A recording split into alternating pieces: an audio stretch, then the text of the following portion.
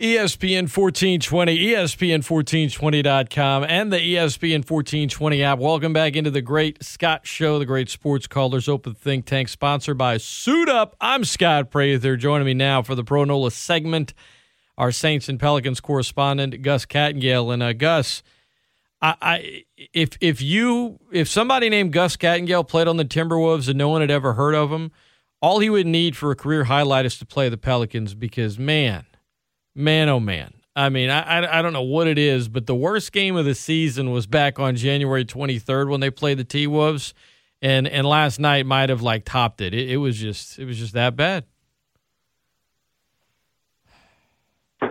I would say it's inexcusable, but the problem is, Scott, that you did actually see this in the first half of the season.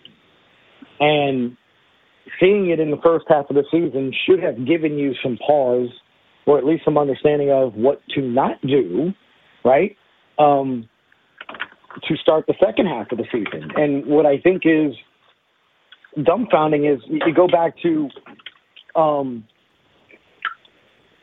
Wednesday's practice in which they practiced, and Stan Van Gundy said he thought it was a sloppy practice and that they didn't have a good practice. So it was almost like a precursor of what you're going to see. Look, that team, Scott, they entered with 7 wins going into it, right? The absolute last team in the Western Conference. They've taken 3 games from you, and 2 of them have actually blown you out of the gym. So I'm going to open up my today with the following. And I don't know if I'm the first, but I get that there is a certain level of courtesy and probably, understanding whatever. But I just think here's what I'm getting at. I'm done, Scott, of blaming the players. I'm done of blaming Bledsoe, taking a set 3, not even hitting the rim. I'm done of blaming Lonzo Ball's inconsistency, even though I saw a stat on Stat News on Thursday, which blew me away. That he had more Yeah, I was like, what are you talking about? But he's got more made threes this year than Bradley Beal, LeBron James, and others, and an actual higher three-point percentage, which is Devin just crazy. Booker, it's just nuts. It's just nuts. And then, you know what I said after I said it on the show, Scott? Tell me one of those players that you would choose Lonzo Ball over. You wouldn't. So sometimes stats can be deceiving, I guess, or at the same time you look at it and just say, but it's not working. And it's not even whether it's him or not, or he's helping those things, right? Scott, before I tell you what I'm opening my show up, I go to the precursor, the NBA All-Star game on Sunday. And if you watch that game at all, and it was tough to watch, and I get it, a lot of people aren't big All-Star game fans and whatever. But there were 3 takeaways I had. One, that I absolutely believe that Zion belonged on that court. He is one of the best players already in the NBA. I think how he does what he does works. Okay? Is he LeBron? Is he Jordan? Is he all that? But what he does works, right? I mean, no one said that Shaq was the greatest of all time, but he was one of the best big men to have ever played. So what he does will work and can work, and you can win with him. I saw 3 things that stood out. The other was, hey, you can't get the kind of publicity with the style of play that Zion can play that you got there. You saw their own little segment that they did on him, and now he's going to get better and all that. That's all great. But the overwhelming thing that stood out to me was, as opposed to other All-Star games that I had seen, Scott, I saw what used to be Dunkapalooza and tough to watch because everybody ever did was just dunk and alley-oop, was nothing but a 3-point competition. And when you're watching and seeing, Scott, I mean, players barely crossing the half-court line and knocking down threes, I'm not picking on them. I'm sitting there saying, clearly as day, if you do not shoot the 3 or defend the 3, it's just like you can't win in the NFL if you don't have a quarterback that can make plays. It literally, to me, is at that point. Because you can dominate the paint all you want. This is how I would defend the Pelicans. Zion scores 70. Go ahead. Do it. But I'm guarding everybody else. I'm making sure that Alonzo doesn't get his confidence and get his rhythm going. I'm making sure that Brandon Ingram, who for some reason sometimes, even though everybody keeps telling me it's the same numbers as last year, doesn't look like the same player at times. And Bledsoe is Bledsoe. And look, here's the thing.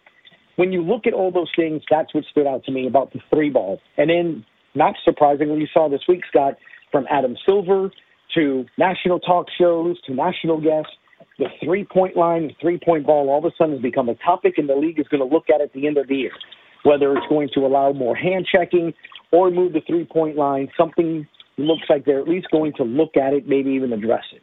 So with all that in the background, this is what I'm opening up the show with. I'm not at all anymore going to blame the players. At some point in time, just like you would do with an AD, a head coach, or a top administrator, you have to start looking at the roster and who put it together. And David Griffin has had a pretty good, start in terms of, hey, let's see what happens and what he does.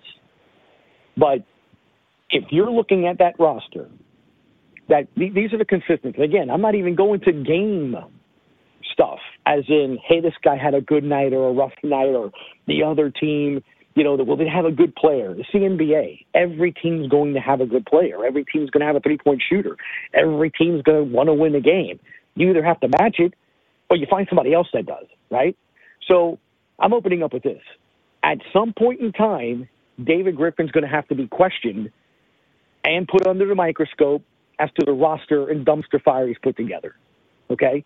Because we can sit there and say, oh, this player can do this or that. Okay, here's the reality of it. You had two really good players in Anthony Davis and Drew Holiday. He was the one that traded both of them or oversaw the trade. We knew that had to happen. I agree that had to happen, and I agree that was the direction this franchise had to go. You had to make sure you made the right moves, though. I think you and I talked about it repeatedly. Pels fans were so engaged, Scott, repeatedly as to which team should go. Is it the Celtics? Do you use the Knicks? We all looked into that, right? My 4-year-old son could have drafted Zion, so he gets no credit for that. But in that first draft, he drafted Jackson Hayes and Nickeil Alexander-Walker. He also made the move with the Lakers. That's the team he chose. No one forced him. That's the team he chose. Those are the assets he got in Hart, in Ingram, and in Ball, and the draft picks. That by the time my son's 15, those draft picks might matter because the Lakers are not going to think until then. That's why I never liked that move to begin with. And my old thought was, if LeBron doesn't want to play with you, why do you think that that's what you want to build a team with? Look, I'm not saying that Ingram isn't good or Ball isn't, but I'm just saying when the guy whose sole responsibility and job in his life is to win a championship doesn't want you, I mean, I have to think about it, right? But that's what he chose, man. And maybe it was because he wanted to have a nice or better relationship with Clutch. And I don't know. But there were other teams, that's what he chose. So whether I like it, whether you like it, whether it's the right move, whether it was not, that's what's on the ledger, right? He was with those players and those draft picks. The Drew Holiday trade, Milwaukee. Okay, it was Hill, it was Bledsoe. That's what you got back. And, again, more draft picks, which, again, in the NBA, they mean nothing, right? I mean, you literally have the 8th pick overall. I'm sorry, I can't say they mean nothing. I can't go that far. I mean, I can't say the draft picks mean nothing in the NBA. Okay, well, not anywhere like the NFL. No, that is correct. I mean, 100%. Okay, what I'm saying is this. What I mean nothing. What I'm saying is, in the NBA, I could pick 1, 2, 3, or 4. It's a 3 to 4 year wait for that player that you hope develops. And I'm talking about not your generational player, right? Sure, Look, sure. LaMelo is doing well this year. Okay, Zion's doing well this year. Okay, Hero did as well this year. But when you look at the other players, I mean, Barrett's going to be fine later on. You saw Booker take some time. I mean, you're seeing all these players, they take time to develop. So that's what I mean. The point is, you have to at least construct and hope that they hit. And look, I get the draft. It hits and misses. The Saints hit and miss. And the Saints have been one of the better teams historically in picking right. My point is this. He made those two trades. That's what he got. He chose Bledsoe, not Hill. He chose that team with those assets, with those draft picks. That's what he chose. He chose the Lakers. He chose the Bucks. He chose those players. He chose those draft picks. And this is the roster he constructed together. We went 2 months where some dude named Willie that became Billy, Hernan Gomez, never saw the floor. When he saw the floor, he was substantially better than Jackson Hayes, your 8th-round pick. Why didn't he see the floor? So when you look at all those different aspects of it, I go back to last Thursday. And last Thursday, Scott, in Pelicans Weekly, he answers the question from Todd Graffinini about the fine line or the balance between playing young players and trying to win games. And he got agitated. And he said the phrase that I think ticked off a lot of people. And he said that the young guys have to earn those minutes. Well, here's the problem. Threefold with that. A, his own head coach is saying when you only have, in the second half of the season, 11 practice, because of the way the schedule is, you don't have time to practice, you can't get better. So I do understand that. But if that's the fact, Scott, where are they going to earn their minutes?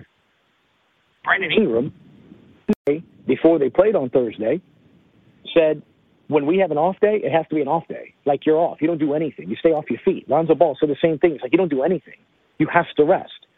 Brandon Ingram brought up in the schedule coming up in the second half, you're going to play 6 games in 9 days. There's no practice. Right. So where are young players to earn their minutes if you don't play them? If they're never on the floor. You've got what? I'm sorry to cut you off, but just to illustrate your point further, you've got 36 more games in the next, 65 days? There's First of all, that number is nuts. They have 11 more scheduled practices the rest of the season.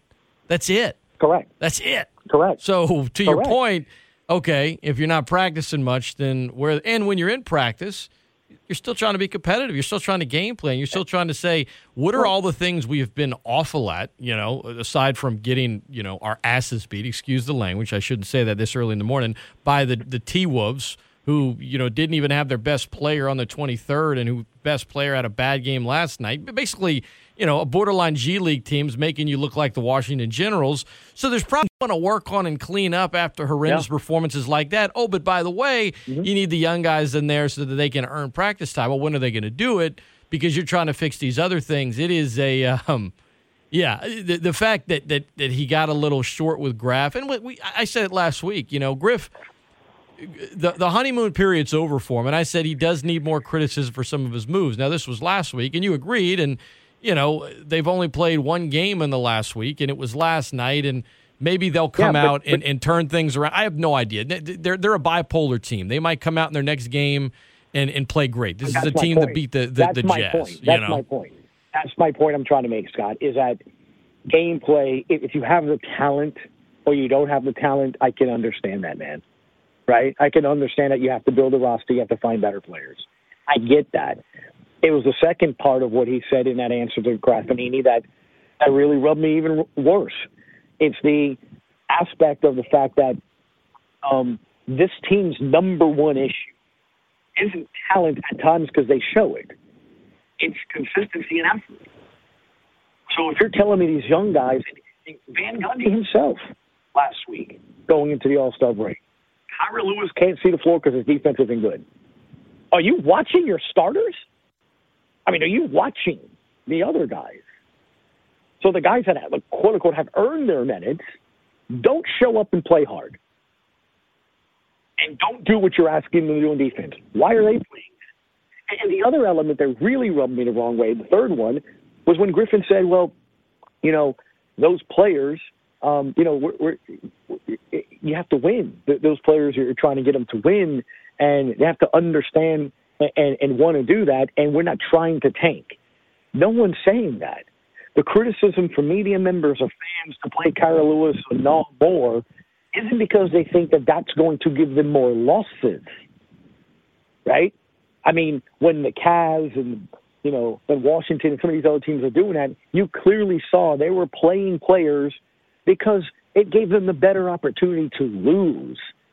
People are wanting to see those players on the bench that Van Gundy's not playing in games because they think they're actually better than the guys that are on the court.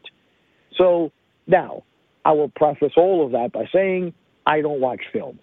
I'm not in the rooms with them. I'm not at practice with them, so I don't know. But you are really going to have to sell me, like the best sales job ever, to tell me that what they do in the facility 7 blocks from my house is so bad that games go by where some of these young guys don't play.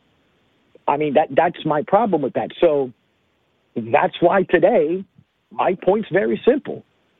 This is the team this individual created, period. So we're going to criticize this team, and we're going to be angry with this team and the lack of consistency. I mean, there's no reason. They had to wake up today, drive down to the arena, and play. They didn't have to travel. They didn't have to do anything what Minnesota did, and they got whooped by a 7-win team. So, I mean, Van Gundy said it Wednesday when he was asked, what did you see out of them in practice? Were they motivated to be back? And listen to the end of the soundbite. At the very beginning, he goes, I don't know. You'll have to ask them. When the head coach doesn't know and is telling you in almost coded language that he doesn't know what guys are going to show up or not and be motivated, that is a massive problem of roster construction. So say what it is. So when the coach is saying that, why is he still playing some of these guys? There's no way he's talking about every guy that just isn't playing. You know what I mean? Scott, and that's why I'm bringing up David Griffin in that answer. Because in that answer, there was clarity. In that answer, the clarity was the following. I'm saying do this. That's what we're doing. He's telling his coach that's what he wants because he thinks he knows best. I'm not saying he may be wrong or not, but there's no other way to look at it. When the head coach says, I don't know if these guys are motivated or not, and then you get shellacked at home, then you tell me. I mean, and that's what I'm saying. Look, Bledsoe's Bledsoe, man. Ball is ball. He's consistent. He's not. Ingram sometimes is there, sometimes he's not. Adams is what he is, man. I mean, he's a good defender. He's not your offensive guy, and that's fine. But, again, if you're going to tell me that the guys that you made the trade for those are the guys you chose, and those are your draft picks. Those are your draft picks. So, what I'm saying is this, yes, the players, you deserve the blame for getting whooped, not taking shots, and not playing well. At the end of the day, that's the roster that was constructed. That's the roster that was given to Stan Van Gundy. And the person who created that roster and put the roster together, and again, I go back to it, and it can't get lost, made the trade with Anthony Davis and made the trade with Drew Holiday, and he could have chose any team in the league to trade those two players to. That's what he chose. So at the end of the day, the blame and finger there. I mean, period. There's no other way to look at it, Scott. I mean, that's as simple as it can get.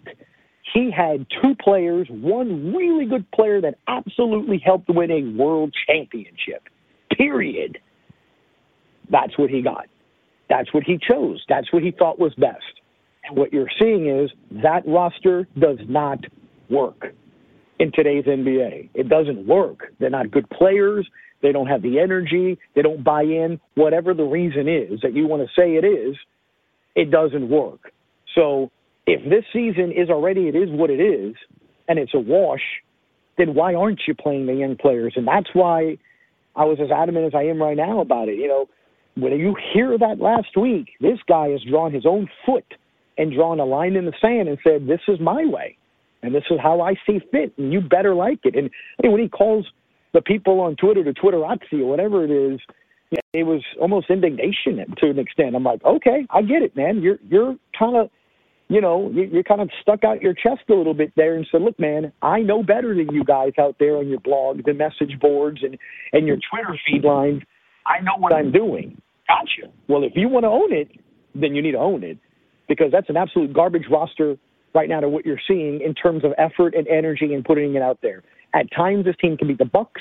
At times, this team can beat the Jazz. At times, this team can beat any team in the NBA. So why are they not being consistent? Right. They might get rolled again tonight against Cleveland and then beat the Clippers Sunday night. Right. The problem is there is no outcome that could surprise you with this team, and it speaks to the bipolar nature of effort one night, not the next, and then you get into the young talent and everything else. Bro, I mean, I hate the phrase "it is what it is," but it is what it is right now. That's Gus Kattengell, our Saints and Pelicans correspondent. We got to talk some Saints. We're going to do that. I know that Gus is I know he had a good cry last night when Mark Ingram had a one-year deal with the Texans and was not returning to New Orleans. You know, you wanted him to go back to the Saints so bad just so you could just make jokes about me, but might the Saints need a running back other than Kamara? Because I'm not so sure he'll be around much longer based on the things that are happening around the Saints cap right now. We'll take this quick time out. Ty Montgomery, baby. Ty Montgomery. And Dwayne Washington. The Great Scott Show, sponsored by Suit Up. We're coming right back right after this. We got STM head coach Danny Broussard later in the show. His team playing for their fourth consecutive state title tomorrow. Seth Lewis, my friend from KTC TV3, we're going to chat with him as well. Don't go anywhere. Gus and I talk some Saints right after this. It's the Great Scott Show, ESPN 1420 and .com. All right, welcome back into the Great Scott Show, sponsored by Suit Up. For those listening on the Listen Live player, the ESPN 1420 Live on your desktop or mobile device via our mobile app or in connected cars, smart speakers, wherever it is. That is brought to you by Champagne's Market in the Oil Center. Champagne's going the extra mile. Gus, the Saints having to go the extra mile to get below the cap. You know, we talked about it last week.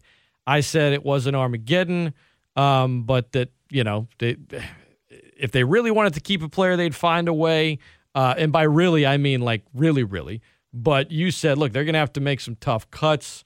I didn't disagree with you completely, but I'll say this. Okay, the Sanders cut did not surprise me. They could, regardless of what anyone says, they were trying to restructure with Janoris Jenkins. Okay, like they didn't want to cut Emmanuel Sanders. They really didn't want to cut Janoris Jenkins. I mean, that release yesterday.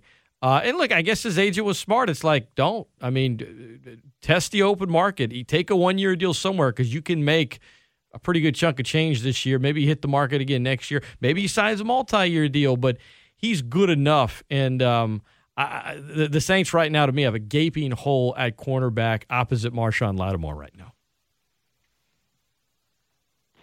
Yeah.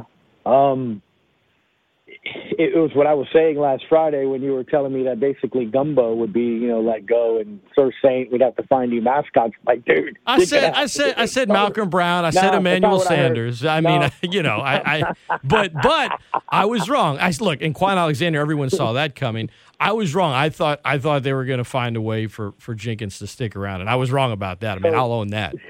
So here's the thing that's interesting, because I got a lot of calls this week. Oh, this is to, they're setting up something big. This is for Russ. This is for something big. They're going to make them. I'm like, no, they're not doing this to get $20 million under the cap. They still got 24 to 25 mil to go in order to be able to just operate. So I'm going to use LSU football last year, and I know it's two different sports and two different teams. But you remember last year, you had a lot of the LSU contingent saying, we're going to be fine, Coach O, next man up. The phrase. I've brought up that phrase a ton, that Sean Payton's actually done a very good job of building that to be something that's been sustainable, to where, yes, if an injury occurs in game, yes, if an injury happens the week before a game, for a game or two, the player that steps in is good enough to help sustain temporarily. And I went through the list on our show yesterday, Scott, and, say what you want about Josh Hill. He was absolutely key in the run game. Say what you want about Thomas Morstead and, Quan with the injury, Morstead, let him go because, he keeps saying he was injured, he had an eye issue and all this. I'm like, I get all that, but, I mean, you finally found the second receiver, and you had to let him go. You're releasing your starting cornerback. We can go back and forth on Jared Cook. Yes, he was from Beluski on games, but that's also 7 touchdowns. And in that first Tampa game, he doesn't make that big play on the top of the screen for that big play, to kind of open up that game. I mean, he made some plays. you cannot consistently let go of starters and be the same team. LSU had, 21 players out of 22 or something like that. It was 14 in the NFL. You can next man up me all you want. Those guys hadn't played. Those guys hadn't gone through the hardship. Those guys hadn't got their brains beat in by Bama to be motivated. Those guys hadn't done anything but put on the uniform, walk around with all smiles thinking they're going to be Tigers. They hadn't done anything. It takes time. You saw towards the end of the season, you weed out the ones that want to be there or not. You weed out the ones that actually care, and they finish strong. And I think they're going to have a nice season. But my point with the Saints is this. You consistently move on from players that did a lot for you. And let's say, as you're, bringing up good points, Malcolm Brown, been talked already about a trade for him. That's $5 million that you can save. Latavius Murray, 4 to 6, depending on if it's a trade or if it's a release. That's almost 10, or more that you can save. Those two players likely won't be back. Well, Latavius Murray is a nice back. And in several games last year, Sean Payton actually used he and Kamara with double-digit carries. And Malcolm Brown absolutely helped the Saints stop the run better he was in and was not out by injury. And on top of that, you're probably about to lose Sheldon Rankins to another team as well, and that's another D tackle. Right. So that's another. Now he's a free agent, but you get my drift. They're not they're probably not going to be able to re-sign him. But that's my point. That's another player though that when you go out there and take on a team that you depended on. 100%. 100%. I mean, I understand that. Here's what I need to. Here's what I'm waiting on, because I don't disagree with your points here. From a competitive standpoint, it's. I don't think they're going to be a team that we've seen win 49 regular season games the last 4 years. Now, I don't think they're going to be a horrendous, awful, bad team either, but I'm anxious, Gus, because obviously, look, we're talking about the Saints. It's Gus Kattengell, Saints and Pelicans correspondent, Great Scott Show. I'm Scott Prather, show sponsored by Suit Up.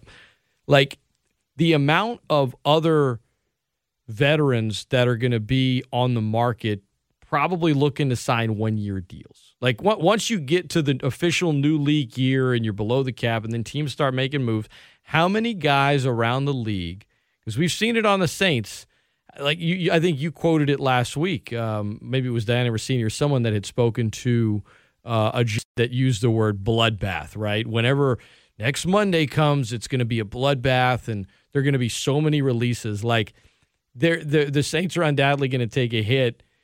How many other teams are going to be losing key veterans? How many guys are going to be playing at other places on one-year kind of prove-it deals?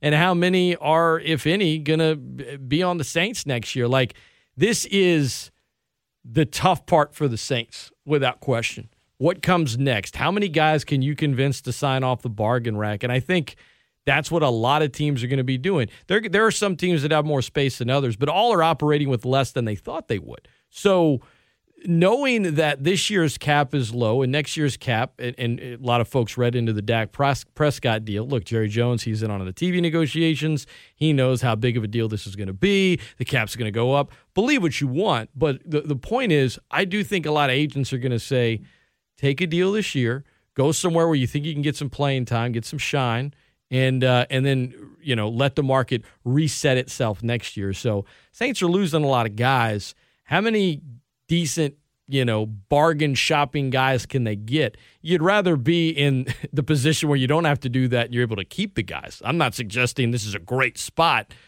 but I'm really anxious, Gus, to see not just what the Saints do, but all the teams in terms of like, okay, that guy's not like first team All-Pro, but we've seen that guy. We know it. He's a quality starter. He's only getting what? I think there's going to be a lot of that around the league next week. No doubt. And it's something that I think we touched on last Friday, and it's something that I've made a point a ton this week on our show here in New Orleans, man. I said, look, it is what it is. I mean, even for teams that have millions under the cap that can go shopping, some of those players aren't going to have roster spots, right? I mean, just because the Colts or Jags and all these teams have it, okay, well, if they already have a starter that they like at that spot, then just not going to sign you, just to sign you. So there has to be, A, an opening. B, there has to be the money that you're looking for. And there's only so many teams that have that kind of money. I legitimately think what you're going to see this year is not, I wouldn't say teams saying, hey, bleep it, we'll see in 2 years.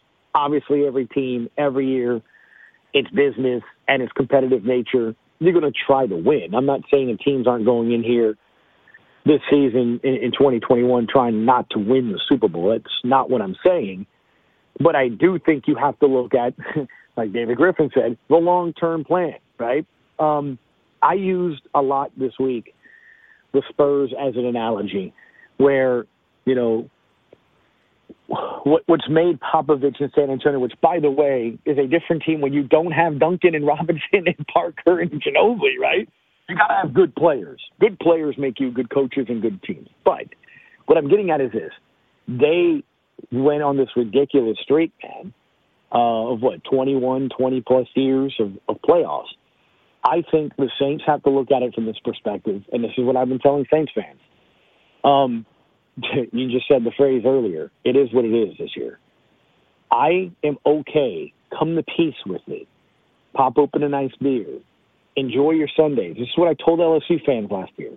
Relax, okay? You didn't have full stadiums last year. You're not going to beat Bama this year.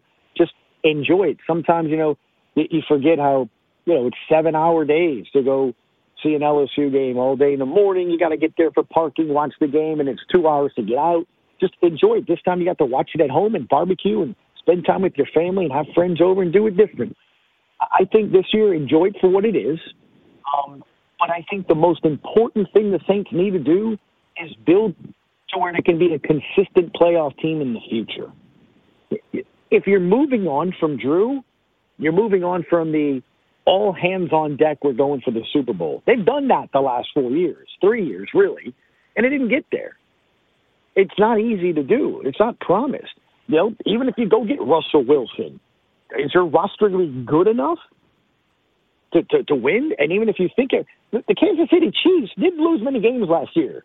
And what happened when it got to the Super Bowl? They basically had you, me, the guy that sells you cracklings to send to me playing the offensive line in the biggest game of the year, and they lost. So you're not guaranteed, and they had Pat Mahomes. And guess what? He was hurt. So you're not guaranteed with everything you can do and all the beautiful planning and all these great players you can get for it to happen. I mean, it just fell that way for Tampa this year. It just fell that way for some teams, and you look at it. So it's not a guarantee. So I think you have to almost breathe and think clearly, right? It's just like, hey, we're getting this new stimulus in. I've already approached the wife, a.k.a. the accountant. Hey, I'd love a brand new shiny TV. There's nothing wrong with your 55-inch. All right, what about, you know, these new Joes, the tennis shoes are fine. It's got just some Brooks. I mean, you need to just look at it for what it needs to be. I would rather, look, you have a massive question at quarterback. Massive. Okay, you're going from a Hall of Fame quarterback in a position in the NFL that if you don't have a great one, you're not winning the Super Bowl. Period. It's not happening. So you got to figure that out. And I mean in the next 3 to 5. So you have to figure out if the guy you're going with next year, if it's Jameis or Taysom, or you got to give them a year or two. You got to see what they can do. And then you figure that out. Oh, you drafting one. He's going to need a year or two. What are you doing with your line? What do you do? Who are your foundational pieces on defense? I love the guy. I love the latest Instagram video where he's in skates and his hair is flowing and Cam Jordan's a face of this franchise in his city and community. But he's Drew Holiday. He's a tradable commodity in piece probably this year or next year. So, you know, you look, to say it, admit it, you busted on Marcus Davenport. So you need to find pass rushing on these ends within the next 3 years. I love Cam. He was non-existent this year and in big games. So this team has a ton of questions they need to answer over the next 2 years. So from years 3 to 8, they can be a consistent playoff team and then go do that. 2 of the teams in your division are resetting. The Falcons are probably going to draft a quarterback. The Panthers are letting everybody, don't listen to what Matt Rule said on Thursday and Wednesday, they don't want Teddy Bridgewater. They want a quarterback. So they likely might get 2 of the top 4 quarterbacks are going to be in the draft this year. Tampa at some point in time is going to reset as well. You have the opportunity, because I think you're still a little ahead of Atlanta and still a little ahead of Carolina, to just remodel, as I said a couple weeks ago, your bathroom and your kitchen. They're pains in the butt. They're going to cost you the most, but at the end of the day, it's going to provide massive value to your property. So do it right and build it. Build it right. Build your lines. Find your foundational pieces. Find your quarterback. And in 2 to 3 years, be a continuous playoff team like you had been and make a 4-year, 5-year run because you're set. It would be a very bad decision if the Saints, we're just going to try to Band-Aid it here. And look, yes, you still want to try to win games. I still think this team can win 8 to 10, maybe 11 games. I don't know. I got to see what the roster is and who's on there. But I just think you have to wait to see what you're going to be in the next couple of years. You have massive decisions to make, and more importantly, who is your quarterback? And I'm not talking about this upcoming year in September. I'm talking about the future, because that is how you're going to build your team. Is your quarterback, a Ryan Tannehill? Is your quarterback a Mahomes? Is your quarterback Justin Herbert? I mean, what kind of quarterback do you have? Is it going to be a pass base? Is it going to be something where it's going to be RPOs? Is it going to be something that you're going to need your backs? Are your tight ends more important? Do you need the receivers? What kind of defense are you going to try to employ? What does your division look like with these new quarterbacks that are coming in this year? So I almost look at it like this, Scott. Just fill out a roster this year, see where you are, and then next year when the cap goes up, next year when you have some clarity, because everybody I've talked to, and you have Nick on, huh? I mean, Underhill, he's probably one of the most in-touch people with them that I know. And he's been sounding the alarm this week. Don't look at this year. If you think this year is bad, he said wait till next year with the Saints.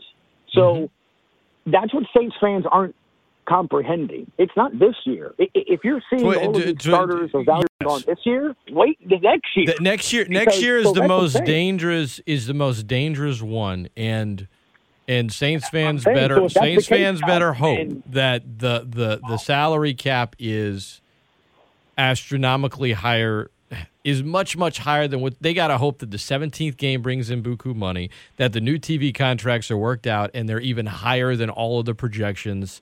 And even then, you're going to have some tough ones. But yes, the 2022 cap, if there's any kind, like they weren't expecting this. No one was. No one was expecting a pandemic, right? Now, once the pandemic started, you knew, okay, the 2021 cap's going to be low. If there is anything, let's hope and pray there's not a pandemic, but if there is anything that puts a giant dent in what some are hoping is going to be, obviously, the highest salary cap ever in league history next year, then, my friend, I will say, okay, that Armageddon word folks have thrown out there, it's on. It's on. And even if it's just as high as maybe some are expecting, they're still, you're right. It's next year is when you're going to say, boy, they just had to let go of some players that not only still have it on the field, but mean that much to the franchise, mean that much to the fan base, can still play, and they basically had to just walk away from them.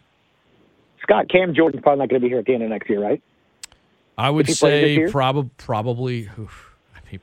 Probably not. Not in 2022, probably. And that's what I'm getting at. Is it's just when you think of it like that. I don't know. Maybe I live in the world of budget planning, man, and trying to live within the means and understanding long term, so where it doesn't hurt. And look, I could be wrong, and I get it. They've done a masterful job, and they've done all of these things, but at some point in time, you cannot kick the can any further. And I just think it's just, I used, actually, you'd appreciate this, you're a baseball guy like me. I used the Cubs as an example. They're a team that every now and then would make a playoffs. There's some Brano years and all that. And what did they do, Scott? They blew it up. Got prospects, draft picks, built Iowa up. And literally they called up from Bryant to Baez to you name it. They've called up the third baseman, the shortstop, the second baseman, the left fielder, the catcher, pitchers. And then they brought them up to Chicago over a 2-year period. And 2 years later, they won the World Series. What are the Braves doing right now? The Braves, remember? They blew it up. They stunk. What did the Padres do? They blew it up. They stunk. They built it up. And now both of those teams are playing much better and competing for the NL crown. So that's what I'm getting at. I don't think the Saints have to go that drastic, but I think the Saints, and I think Saints fans have to almost want that. Hey, we made our run, man. It was good. It didn't work out. It was a nice run. And we saw 13-win seasons. We saw a 12-win season. We saw a season 4 years ago that no one expected with some nice draft picks. It was a fun ride. That is so much better than the Bengals or the Jaguars and all that. It was success. It was successful. Did you win the Super Bowl? No. It's hard. The Chiefs didn't win it this year, and the Chiefs are a much better football team. And I just look at it as, hey, make sure that you can be the Spurs.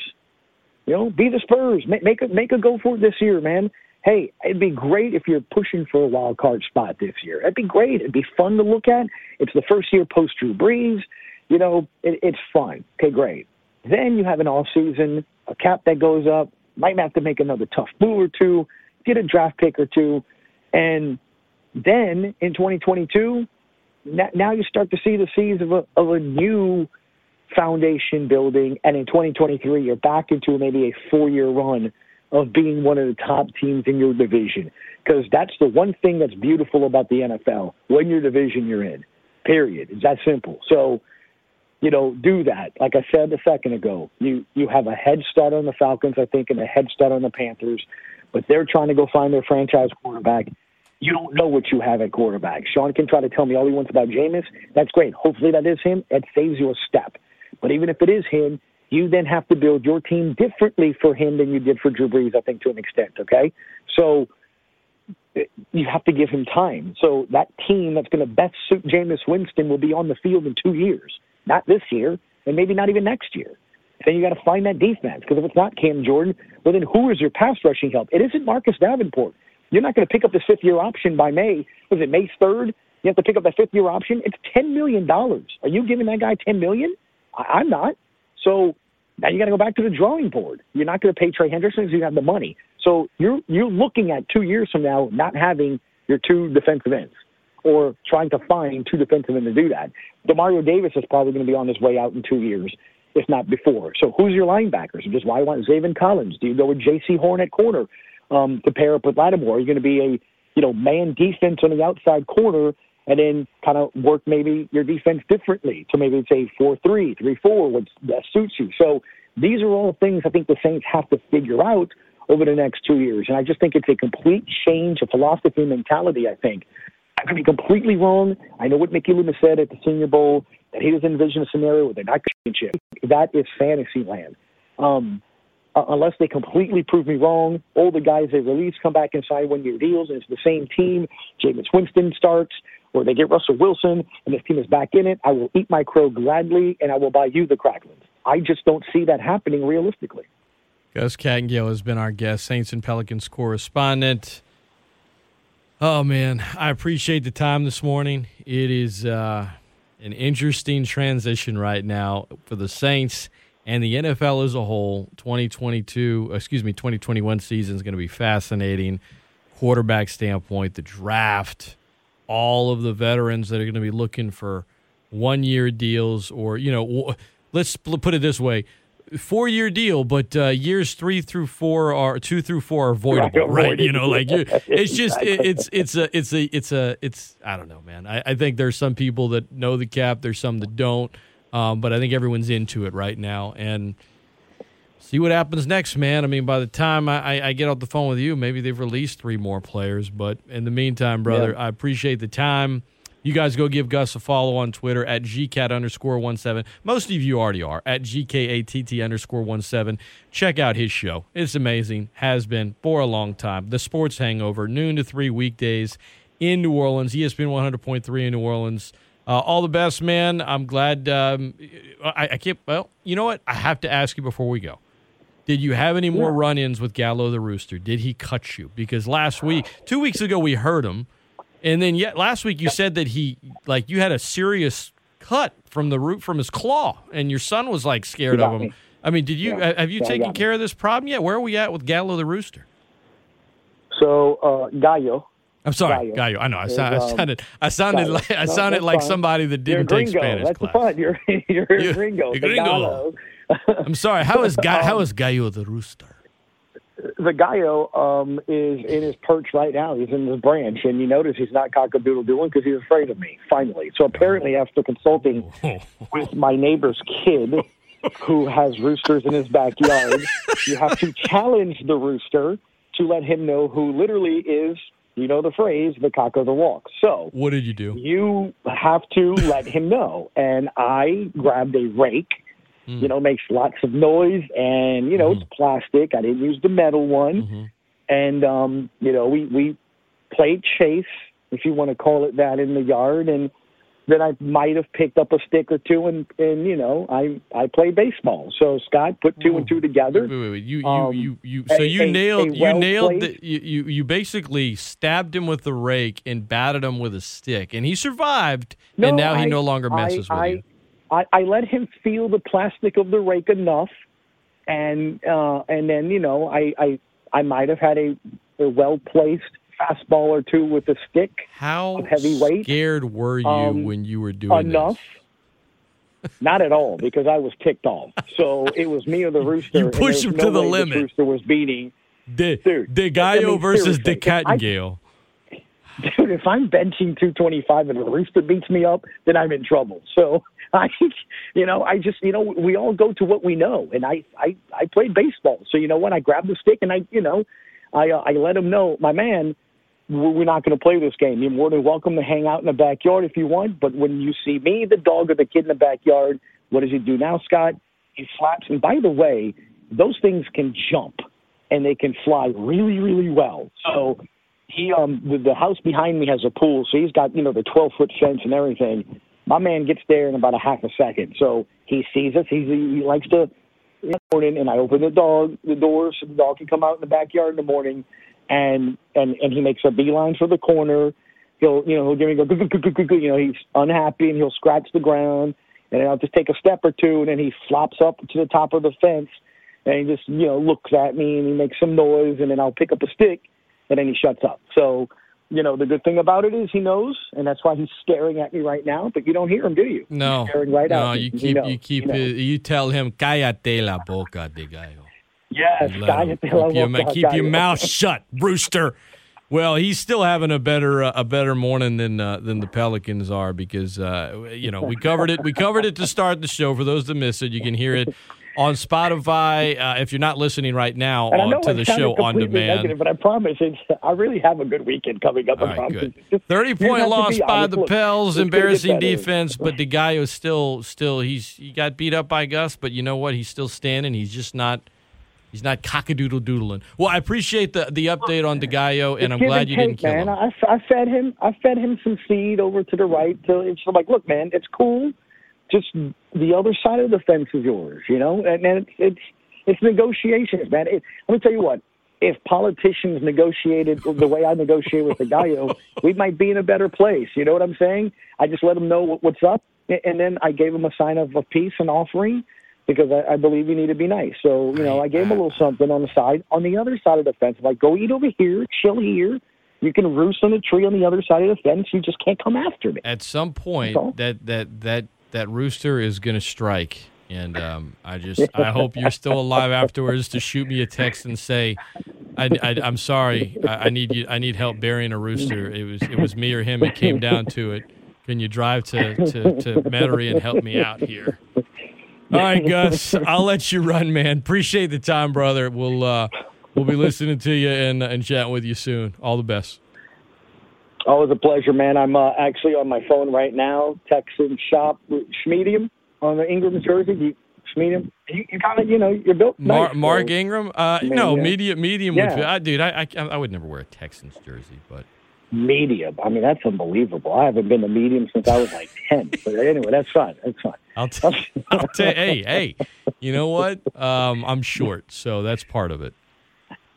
I was going to say you're in heck of a shape. I mean, I'll take it. It's what it is. I'll take it. I'm coming to embrace the XL. It's sort of like just makes you feel bigger. I mean, you know what I'm saying? Like, no, I'm not a large man. Give me the XL. You're sizing up. Whether it's convincing yourself that XL is perfect or beating up a rooster, whatever helps you sleep better at night, my friend.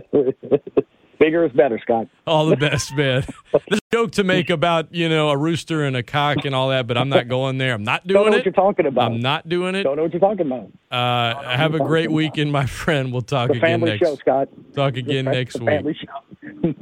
Bye. The gallo.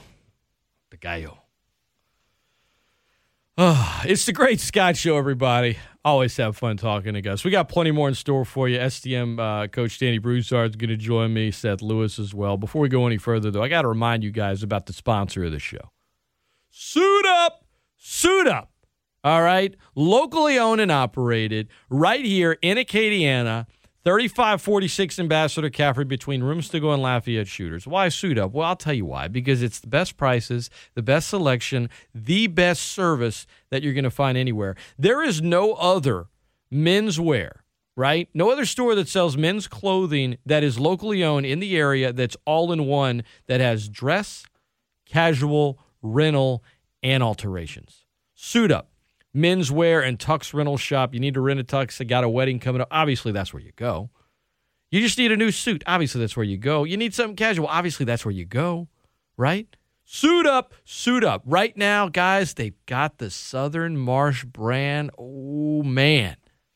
I went last week, got a nice Southern Marsh shirt.